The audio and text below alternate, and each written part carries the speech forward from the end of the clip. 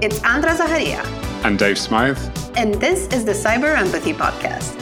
By taking an empathetic approach to technology, we can create space for positive change and healthy relationships to grow. We share stories of kindness, curiosity, and connection that show how we can all shape online privacy and security.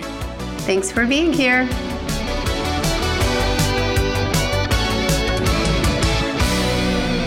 Another one got caught today. It's all over the papers. Teenager arrested in computer crime scandal. Hacker arrested after bank tampering. Damn kids, they're all alike. But did you, in your 3P psychology and 1950s technobrain, ever take a look behind the eyes of the hacker? Did you ever wonder what made him tick? What forces shaped him? What may have molded him? I am a hacker. Enter my world. This is the beginning of the Hacker Manifesto, written on January 8, 1986. This is one of the most referenced pieces of writing in the entire cybersecurity industry. This was written when everything was just beginning. And it is fantastic that I got to talk about the Hacker Manifesto with today's guest, Tom Esten, who has over 20 years of experience in IT and especially in information security, and who has seen the hacker history develop, who has seen people transform their curiosity and channel that curiosity into an entire career that actually keeps multi-million-dollar companies safe, hundreds and thousands of employees around the world safe, and generally makes the world a better place. Tom is also the co-host of the Shared Security podcast, and he has been contributing to the hacker culture ever since before it was cool, ever since before becoming an influencer was a thing. It was really wonderful to talk to him about all the practical ways in which empathy helps offensive security specialists, defensive security specialists, and any other type of professional in this space actually do their job better, actually derive more satisfaction from it, and most of all, actually stick to their healthy moral code. This is a wonderful episode that I cannot wait for you to listen to, for you to draw inspiration from, and for you to hopefully pass on to someone else who resonates with these principles and values. Thanks again for listening to the Cyber Empathy Podcast. Enjoy!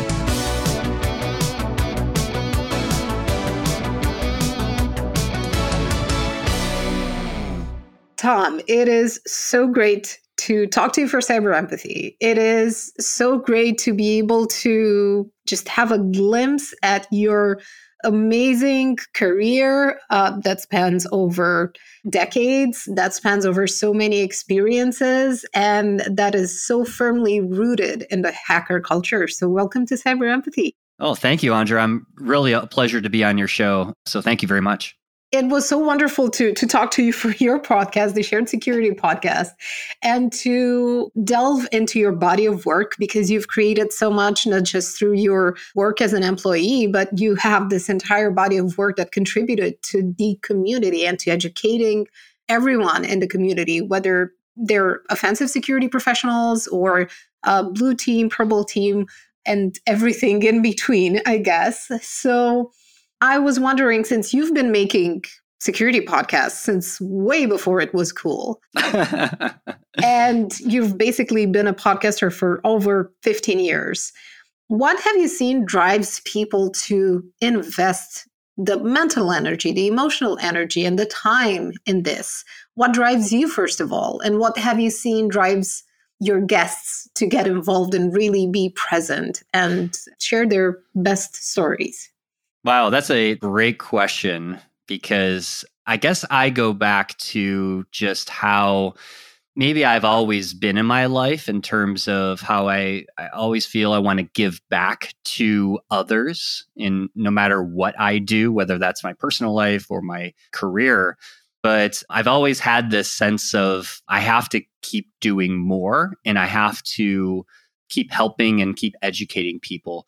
And this goes way back to, I was in the military. So here in the United States, I was in the Marine Corps, and I felt that, by going in the military, I was doing something greater than myself, something for helping others out as well. And then after that, going to college and then getting my degree and then starting off, with various technology jobs and eventually landing myself into security. I think that's where I really felt my calling was in cybersecurity, or back then it used to be called information security back in its infancy, right? And for me, it's always been around awareness and about education. And like you said, no matter what kind of role I've had, mainly in the last several years, I've been focused on offensive security. But even when I was the person patching the systems and really kind of getting my foot in the door in the industry, I still felt like I was doing things for other people, if that makes sense. It really does. It shows that your North Star is actually helping people. It really shows through everything that you do, through how available you are to people who want to work with you, talk to you, learn from you. And this is a deep proof of practical empathy, of something that you're cultivating and doing every day. And you've been doing it for so many years. How do you maintain the energy for doing this? Because there's a very fine balance between being altruistic and being generous and doing that to the point where it can burn you out. That's a great question. To be honest, I have encountered burnout in my career because I've been in that situation where I've worked too hard. I've ignored my own mental health. I've unfortunately, it's impacted my family and my relationships because there was a point in my career where I was almost too focused on it. I mean, I was too focused on it and where I wanted to go with it. And I think that's a lesson that I had to learn by actually hitting rock bottom and actually burning myself out. And in fact, it got so bad, I had to change a job because the job was just consuming me and taking me away from really the things that mattered in my life, like my family, like my relationships, friendships, things like that.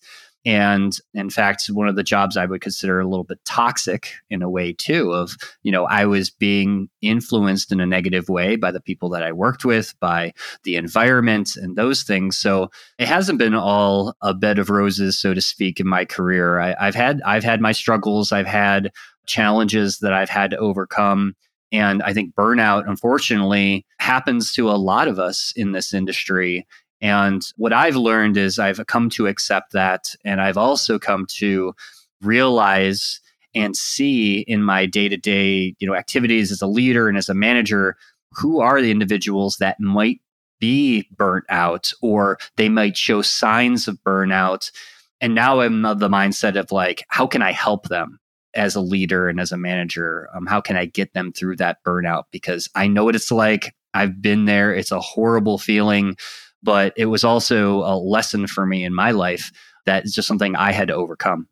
Thank you for sharing this so openly, because like you mentioned, this is something that's really common.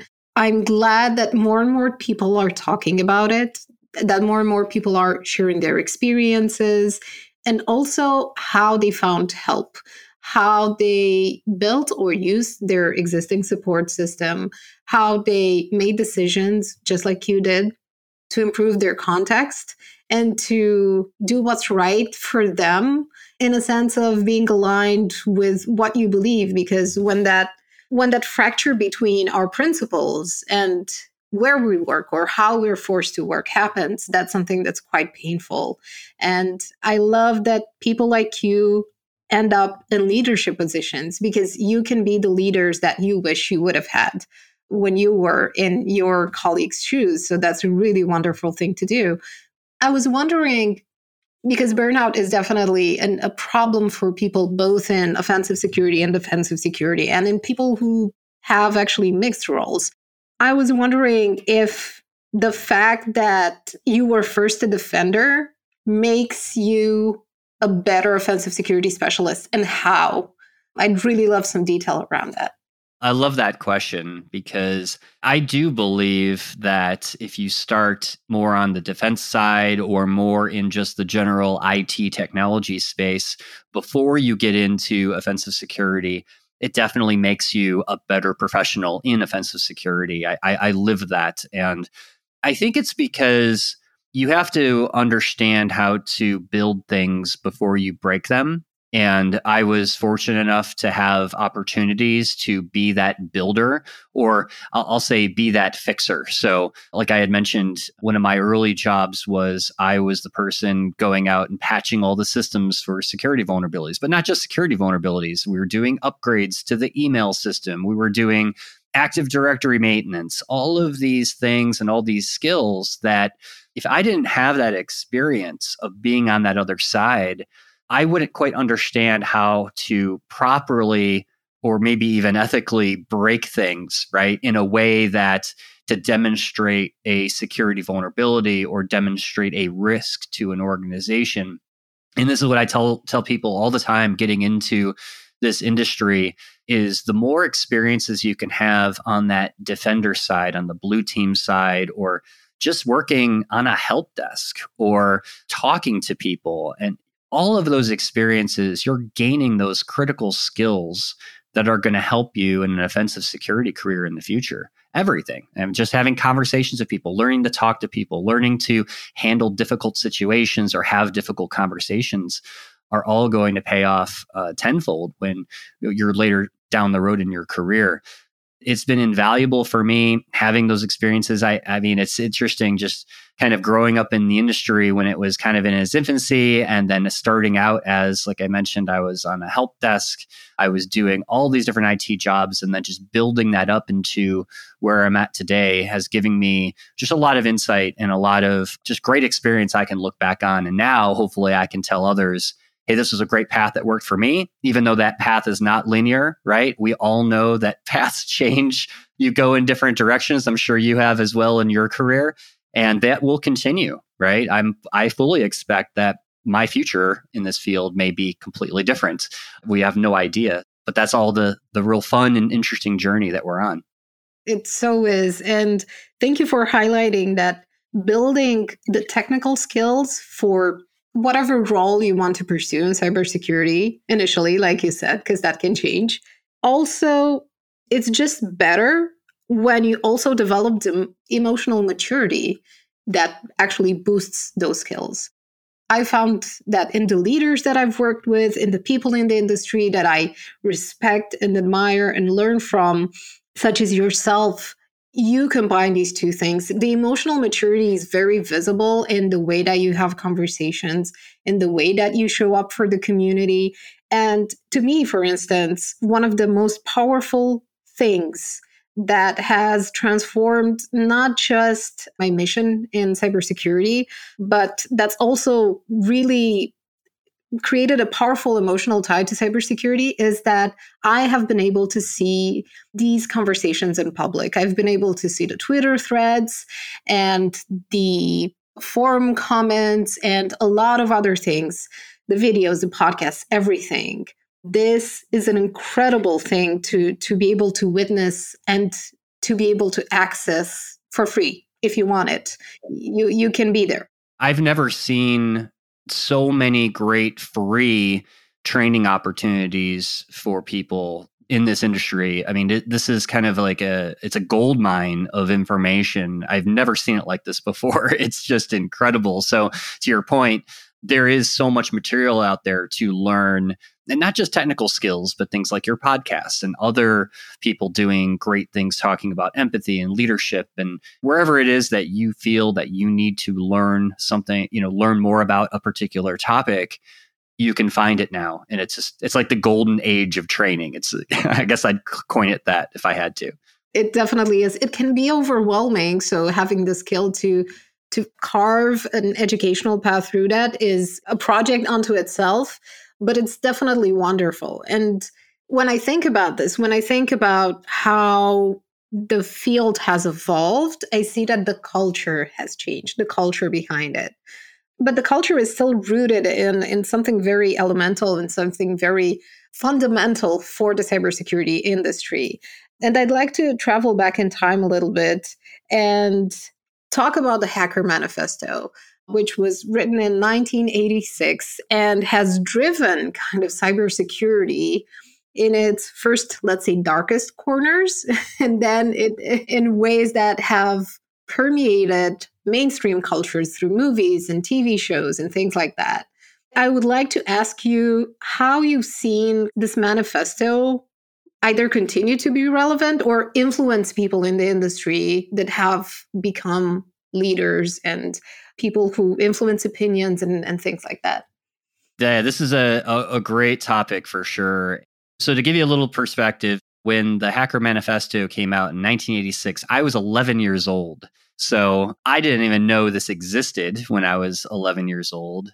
Even though I started tinkering around with computers, and I remember my first computer was an Apple IIe, and I remember convincing my parents that I needed a separate phone line so I could create a bulletin board system where people could connect into my computer and then we could talk and we could chat and we could do all these cool things. And my first experience, and I think I was about 13 years old when I had, developed all this and had this phone line. And I remember there was some things that I could get involved with around cracked software, and they would call them wares back then with a Z. And that was actually my first kind of ethical dilemma, if I had to say, where I saw the opportunity to possibly do something illegal, even though this was still very new and still in its infancy. And I think that's what the Hacker Manifesto touched on, was those damn kids are, trying to be creative and they're doing things against the corporations and against the government. And I think the manifesto empowered a lot of kids in that generation to explore. And I was one of those kids, right? And I still didn't know about the manifesto, but I can still, after reading that, I still felt that I could do something different. I could start exploring things that haven't been explored with this new technology. And that's essentially what the Hacker Manifesto is about. It's definitely a rant about we're against the corporations, we're against the government, we're against authority, but it explores the curiosity that really is the basis for the hacker culture. And it is the basis, in my opinion, of what we see cybersecurity is today. It is that curiosity, is that how do I make this thing do something it wasn't designed to do? And that is still all very good. And that's really positive. But the difference that I see today compared to back in 1986, when this was written, is that there was no industry around cybersecurity. There were no vendors. There was nothing yet. The industry in itself was still in a conceptual phase. There were no laws. There were no regulations. There were no privacy, anything to consider. And that's where we're at today. So the things like he talks about in the Hacker Manifesto obviously are illegal. And as I always like to say, nobody in offensive security looks great in an orange jumpsuit. So that's the moral dilemma now is, do people continue to do things that are pushing the envelope? But what are those ethical boundaries? And I think all of us as professionals have to think about that and think about what does that mean to us and to our industry? Because I'll tell you, it doesn't matter what type of career or position that you have in cybersecurity, you will have some type of ethical situation you'll encounter. You're going to gain access to sensitive information. You're going to gain access to things that you probably shouldn't be seeing by the nature of the work that you're doing. And you will have a situation where I know I talk to pen testers all the time where they're like, they could easily take this data and go sell it and make money, tons of money, and no one would even know what happened because they've got access to this information. So ethics, your morals, all of these things are just so critical in this day and age, which I think go back to what was written in the Hacker Manifesto. Thank you for that comprehensive overview and for highlighting something that another podcast guest, Jenny Radcliffe, actually mentioned, is that we don't really have in our education system, or we don't have it prominently enough. We don't have this element of talking about principles, of talking about this backbone that helps us make better decisions. And that's where culture has a big influence. If we manage to highlight positive examples of ways that you can channel that rebellious spirit, that curiosity, ways where you can give yourself permission to experiment, but also do good and make sure that you're thinking about why does this happen and who does this affect, and always think about the human at the end of the system. This is one of the situations where I think developing our ability to practice empathy, not just think about it, not just use it as a buzzword, but actually practice it, that's where it can make a difference. And I was wondering if you could share, if you remember any particular situation where a conversation with someone where you showed them that you really understood them, or where they understood you, helped you deal with an ethical quandary, with an ethical dilemma. I have a great story about that. So I want to take you back to the first time I had to fire somebody in my career. And it was when I was at a small consulting firm running a small pen test team of ethical hackers. Keyword ethical, right, in that. And as you know, in offensive security, we are paid by companies to hack into their systems. Legally, of course, we have permission to do so. Well, I had hired this gentleman right out of college, super smart. He was very talented. And, I gave him a chance. I wanted to see what this person could do. And my whole team validated that, yep, this guy's got a lot of talent. And on his first day, we used to, in this company I worked at, we used to have this room called the War Room, where all the pen testers sat together, and then we did all of our work as a team, where we could, bounce ideas off each other. We could have conversations and learn from each other in this room. I remember one of my employees came downstairs to my office and said, "Hey, so-and-so is doing something I don't think you would approve of." I'm like, "Well, what's going on?" He's like, "Well, he's demonstrating this new tool, and he's showing how he can extract credit card numbers from this one site." I go, "Is this site one of our clients?" And he's like, "I don't think so." And I'm like, "Oh boy." So I go up to the upstairs. I see what he's doing, and I'm like, "Okay, stop what you're doing right now. You need to come with me downstairs." I took him to my office and I said, "What are you doing? Like, that's not authorized. You're hacking some website that you didn't have permission to test." And he's like, "Well, I was just going to demonstrate this tool, and it's just some no-name site. No one's really going to care." And I'm like, "You're getting credit card information. This is very serious. And you're putting the company reputation at risk, because guess whose IP address that is that you're hacking from? It's ours, the company's IP address. That's going to come back to us." And I just I told him, I said, "I'm sorry, but I got to let you go. This is unacceptable." And he was really upset with me. He's like, "What do you mean? Why are you firing me?" He's like, "Can't you see this awesome thing I just did by showing the others on the team how to use this tool?" I'm like, "Listen, you don't understand. What you did is wrong." It really set me back a bit, because what I understood about him was, while he was smart, intelligent, and all of that, his moral compass or his ethical compass was not like the rest of my team or myself. And what I learned from that is that there are people like that. And it's one of those things of, how do I interview for that, right? Because if I knew, hindsight is always 2020, but I didn't interview him for his ethical code or his moral code, so he wouldn't do something like that. How would I know? And so I told him on his way out, I said, "Hey, I know you disagree with me. I know you think what you did was right, or it was okay, but I hope you take this as a lesson that you can't do this in a professional environment. What you're doing is illegal. It puts the company at risk. It puts yourself at risk. And, maybe this is something you'll learn from later in life." But never heard from him again after that. But that to me was just my first encounter of someone that obviously had a different ethical or moral compass than most people in this industry, and a big lessons learned for me. There's something else that stood out to me from your story. The fact that someone in your team flag this immediately, which I think is one of the greatest things that can ever happen in any sort of group, whether it is a professional group, whether it is a community, to actually say something, to do something about the just unethical behavior that we notice, and to be able to correct that, to be able to confront it and have those difficult conversations that you mentioned. I think that's so incredibly valuable. And that's how culture actually gets passed on from person to person. That's how we form examples. And when those people end up teaching others, end up being models for other people, then you already know that they have a very healthy structure internally.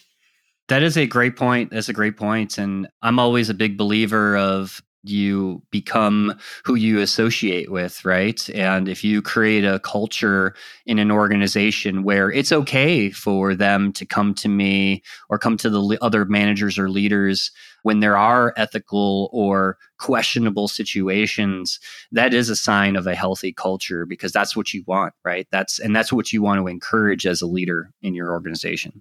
Could you point to a particular situation, let's say, where you were on the receiving end of empathy that really kind of represented an inflection point for you, where it really made a difference for you personally and for your career as well?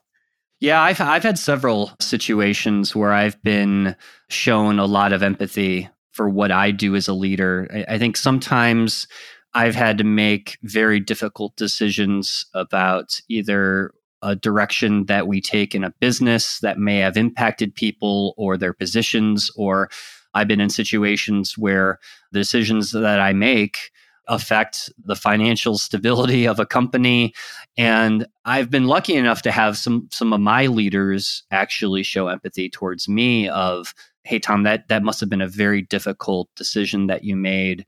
I support you, or I fully support you in that. Or I've had conversations where, hey, I think the decision you made, Tom, was wrong. I think you made the wrong decision. I want to let you know that. I've had that on both sides, right? I've been, especially in the military, right? It's a lot of yelling and screaming and like, you did this wrong. We're punishing you. But I've also had on the opposite side of more compassionate leaders say it in a certain way where they've told me, hey, you were wrong, but I want you to learn from this. And here are the lessons that, they've been more of that coach type of mentality versus yes, I felt horrible for making the wrong decision, but the real leaders that have inspired me in my life and in my career have been the ones that have told me that, first of all, it's okay to fail. You're going to fail, and that's totally fine. But how do you learn from that failure is the bigger lesson that I've gotten out of those conversations. That's what I tell all of my team and the people that I lead is, you can fail. It's just going to happen. We're all human. We're all going to make mistakes. But what do you learn from that failure, and how can you be better? That's the better message. And I've always been thankful to have leaders that have worked with me through my failures.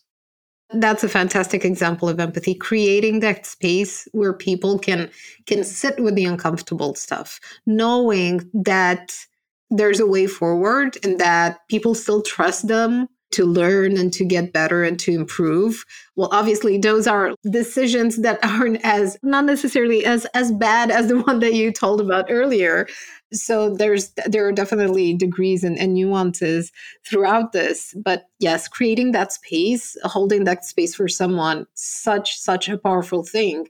And providing the psychological safety for people to know that they can actually do this, I think that is incredibly generous to do for other people. It is a very powerful example of we're here for each other, even if it's a business context, because punishing people like really severely for everything, treating all of the wrongdoings the same, has never helped anyone learn something really valuable.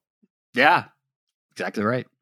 And speaking of, because we are in this industry, kind of the punishers of people who who misstep and who click on links and other cliches that are still constantly highlighted and emphasized over and over again.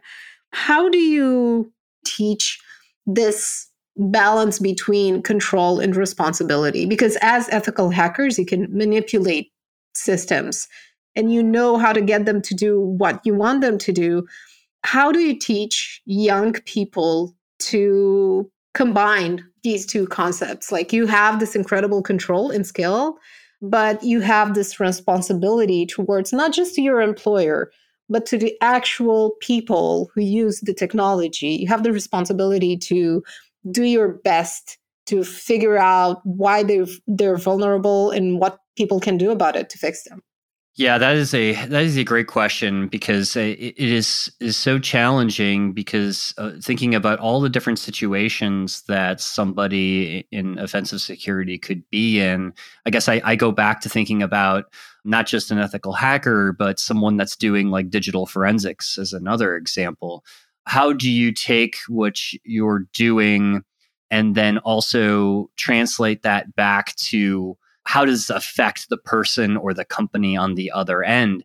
For being a penetration tester, a lot of that comes down to how do you report what you found?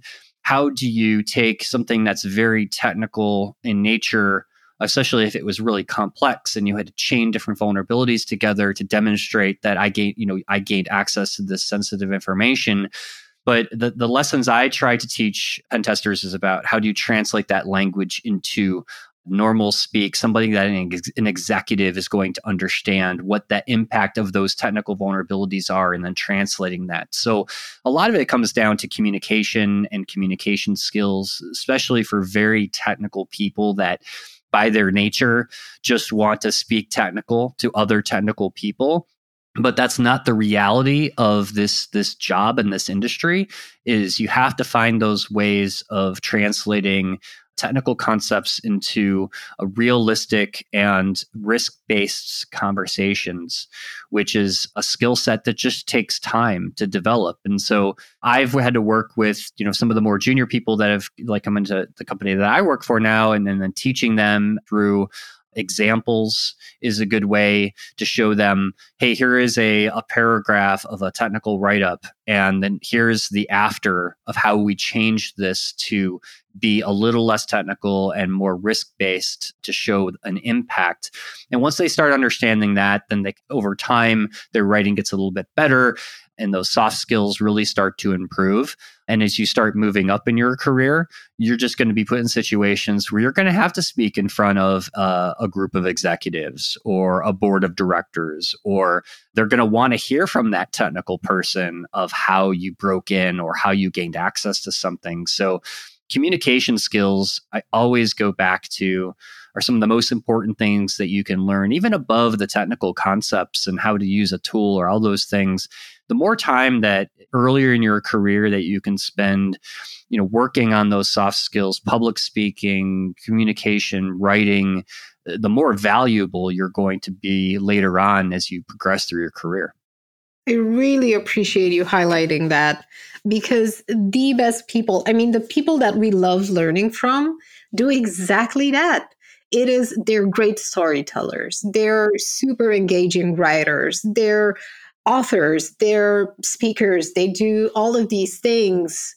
Again, doing making the extra effort to travel, to be there, to engage with communities. And that's what moves us forward. That's what teaches generations. And just like you mentioned at the beginning of our conversation, that ability to give back, to contribute, to keep this virtuous cycle going, that's one of the most generous things that we can do for each other in this industry and for the people who we serve at the end of the day.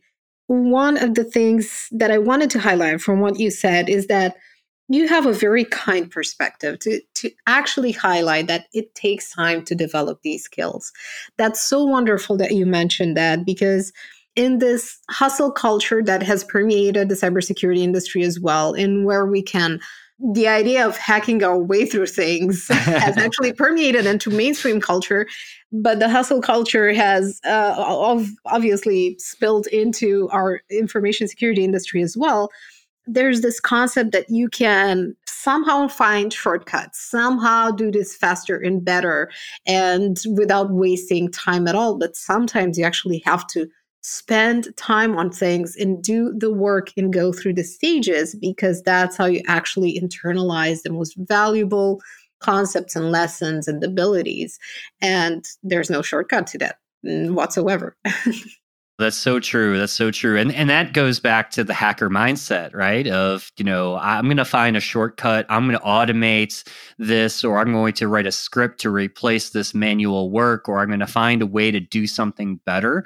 These are all great things, right? We want our teams and our people to do these things because that's what drives business, right? You can't do all manual things all the time. We need automation. We need AI and all, dare I say AI, but we need all of these things. And so I go back to, you don't have to be a great public speaker. You don't have to be the greatest writer, but there are little things that you can learn and things that you can do to improve the way that you write or improve the way that you speak. I mean, I can tell you, I've seen amazing technical consultants come through that were so good at their job, and they always be like, oh, I can't speak in front of people. I can't do this. I can't do that. But you know what? They tried, and they did just a little bit of extra effort to improve something that they knew that they had a deficiency, or they knew they just weren't that great at. But I always look for those individuals that at least want to try, and they want to better themselves, even though they know they're not going to be the greatest public speaker or the greatest writer. And that's all it takes to try to overcome those self-limiting beliefs. Because we're still, it's 2023, but we're still taught, I don't want to say gender roles, but roles associated with certain kind of jobs. A technical job is strictly technical. A communication job has no technical background or understanding, and that's superficial. And these stereotypes hurt us so much, and they're actually ingrained in us. Even if we don't want to, we're still influenced by them. And we have to be mindful and self-aware and very intentional about noticing them and starting to change these things and giving examples of, hey, you can actually overcome these self-limiting beliefs, because I bet that every generation will have them one way or another. We just have to deal with them, and that's it. I actually wanted to unpack another aspect of offensive security, of penetration testing that you mentioned. There's this huge component of communication to people who are in decision-making positions, such as executives and business leaders and so on. Besides actually breaking down these vulnerabilities and attack chains and helping developers and other IT specialists fix them, how do you convince people that those attack scenarios can actually happen? Because I find that one of the biggest points of resistance is, okay, I understand this, but if you had such a hard time figuring out how to chain all these vulnerabilities and how to fix the business, why would anyone kind of put in that amount of work to hack us? And I find that there's this bias that it can happen to me is so powerful, and it takes so much to break it down. How do you do it? Oh, that is a great question. And one of the challenges that we encounter in offensive security all the time is, I can't tell you how many times I've been in those boardrooms or those conversations where like, yeah, that's really cool. That's a cool hack that you did. But realistically, like, could that really happen to us? Like, how much time, effort, and money should I really be spending remediating something that you demonstrated? And I think it all comes back to that risk conversation that I had mentioned of, okay, what is it really? And I think there is a problem in this industry where a lot of things are overblown. I mean, just recently, I talked on my podcast about juice jacking, about how now the FBI has come out and says, look out for those charging stations at the airport. Don't plug your USB port from your phone into this charging station. It's going to siphon off all your data. And you look at that, it's coming from the government, so it must be a very serious warning that this could happen to you. It'll happen to everybody. But realistically, unless you're being targeted by a nation state specifically for you because of something that you have that a nation state might want, The normal average person is not going to be targeted by a juice jacking attack. So it's the same thing if we report a vulnerability to a client, we really have to look at it objectively and give them a risk rating or something else to show them that. So when I communicate on a report what is serious and what isn't serious, I need to be able to back that up with some type of data, some type of real world scenario or situation to show that, yes, you do need to take this seriously, or maybe it is a little bit lower risk. And then going back to your threat profile or your, how you perceive risk in an organization, this might not be that big of a deal. Even if it is a really cool hack or something that you did that was really impressive, I think that's the challenge for us as professionals, is that we have to take a step back, really look at it objectively, and then understand and have those risk-based conversations with our organizations. And it probably helps a lot to have people on the team to do this with, to have these conversations and to kind of help each other just notice biases and blind spots and things like that. Yeah. And the opposite is true too. When there could be something that is low level for us, right? Because we see it in all organizations, like a low level vulnerability. But to another organization, that might be a critical or a high vulnerability because of how that particular issue might impact their business or their business processes. So I've seen it on the other side too. And that's why I believe that automation cannot replace this kind of thinking. This type of critical thinking is what's so valuable about this industry. It's such a valuable skill that not only ties back to the ethical part of ethical hacking, but also to the actual breaking down of technology, understanding its consequences, communicating all of that. I find that this is the core skill that also helps you a lot in life, generally speaking, not just in your cybersecurity job. There's a lot of fear, uncertainty, and doubt is such a huge problem in the industry. And again, it actually blocks communication and connection instead of helping it or help persuade people. How do you build confidence with people to have these conversations? So after a pen test, do you also share what you tried and didn't work to show them that they're actually doing some things right? Because just having someone tell you you're doing a lot of things wrong can be really disheartening. Oh, it's very disheartening. It's a horrible feeling when you walk into a room or you get a report and it's just nothing but bad and you're doing everything wrong. It's a horrible position to be in. Absolutely. That completely agree that you have to show the good things along with the bad. And in fact, that's how your messaging should really start with. You're doing these good things. We saw all of these observations that were good. It could be anything, right? We were your team alerted us that they saw us, or we saw how you did your incident response process. That was really good. So it doesn't always necessarily have to be to the work that is scoped or the exact project that you're doing. I always try to call out these other things that were observed, which are positive for the team. So you're sending a message of, while we did find all these bad things, there's all these other good things that are going on in the organization that you should be proud of and that you should start to leverage, right? Leverage the good things about those teams with your security program. But I'm always a fan, too, of showing the entire methodology that you did and then showing, hey, we ran all of these tests and these tests came back that we didn't get any results, meaning that you're doing a good job in these certain areas. And then here's the things that you could use some improvement or use some work on. So I think it is all about framing that conversation, depending on the type of work that you're doing, to highlight the positive and the good things about what's going on and what you observed, but also the negative things. But it's just the way that how you frame it in your conversations.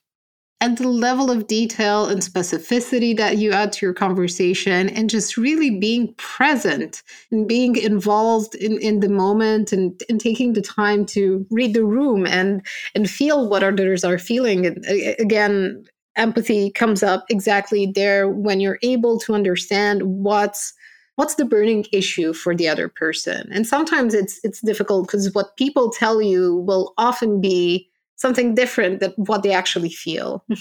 Oh, that's so true. I always go back to know your audience. Whenever you're writing something or you're speaking in front of people, you have to know who you're speaking to, because that is going to change the content that you're about to deliver, but also the tone of your conversation, because people like to hear things depending on your personality, right?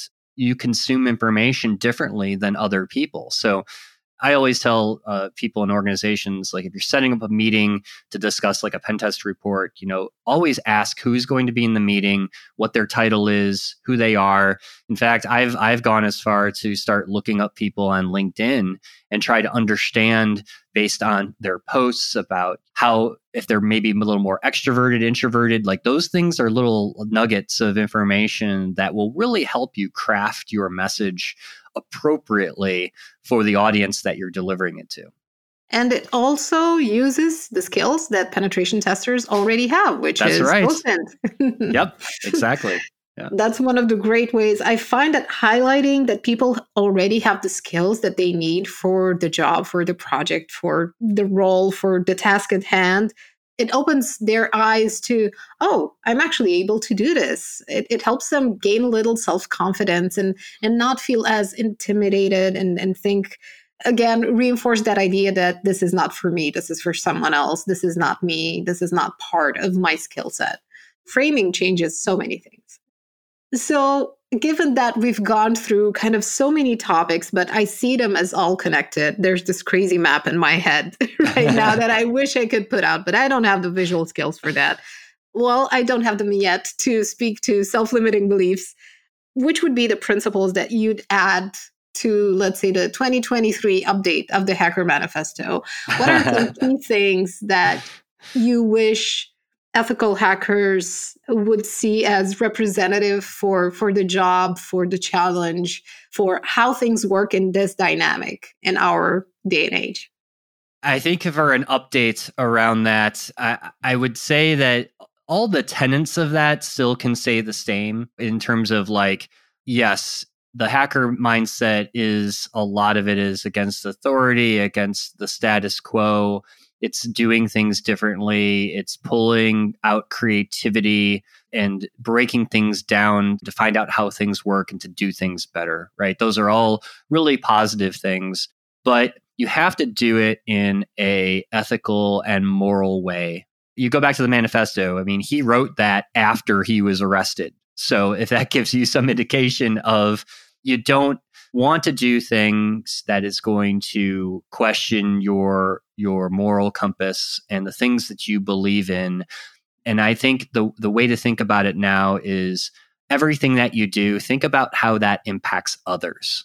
That's one of the things that you could take away from maybe the more modern manifesto, right? Is thinking about it from an empathetic perspective of, and when I access this system or when I do these things like on a pen test, how does that impact the people on the other end, right? How does that impact the defenders? How does that impact the company, the organization? And when you start having those conversations with yourself, things start opening up of like, oh, I didn't quite think of that. And that might impact somebody's life, or it might cause an issue, especially in our field where any little thing that we do could take a system down. It could cause an outage. It could cause an impact.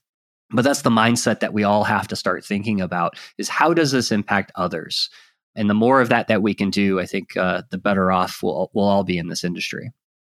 That is a beautiful message to wrap up this conversation with. Thank you, Tom, for being such a fantastic guest, such a generous person, and generally for everything that you do. We're really lucky to have you in this industry. Well, thank you, Andrea. It's been a pleasure being on your show, and thank you again. Thanks for joining us. For show notes and links from this episode, head to cyberempathy.org, where you can also find resources to guide you to a healthier, more comfortable relationship with technology. And if you have a question for us, or if there's a topic you'd like us to discuss, we'd love to hear from you too.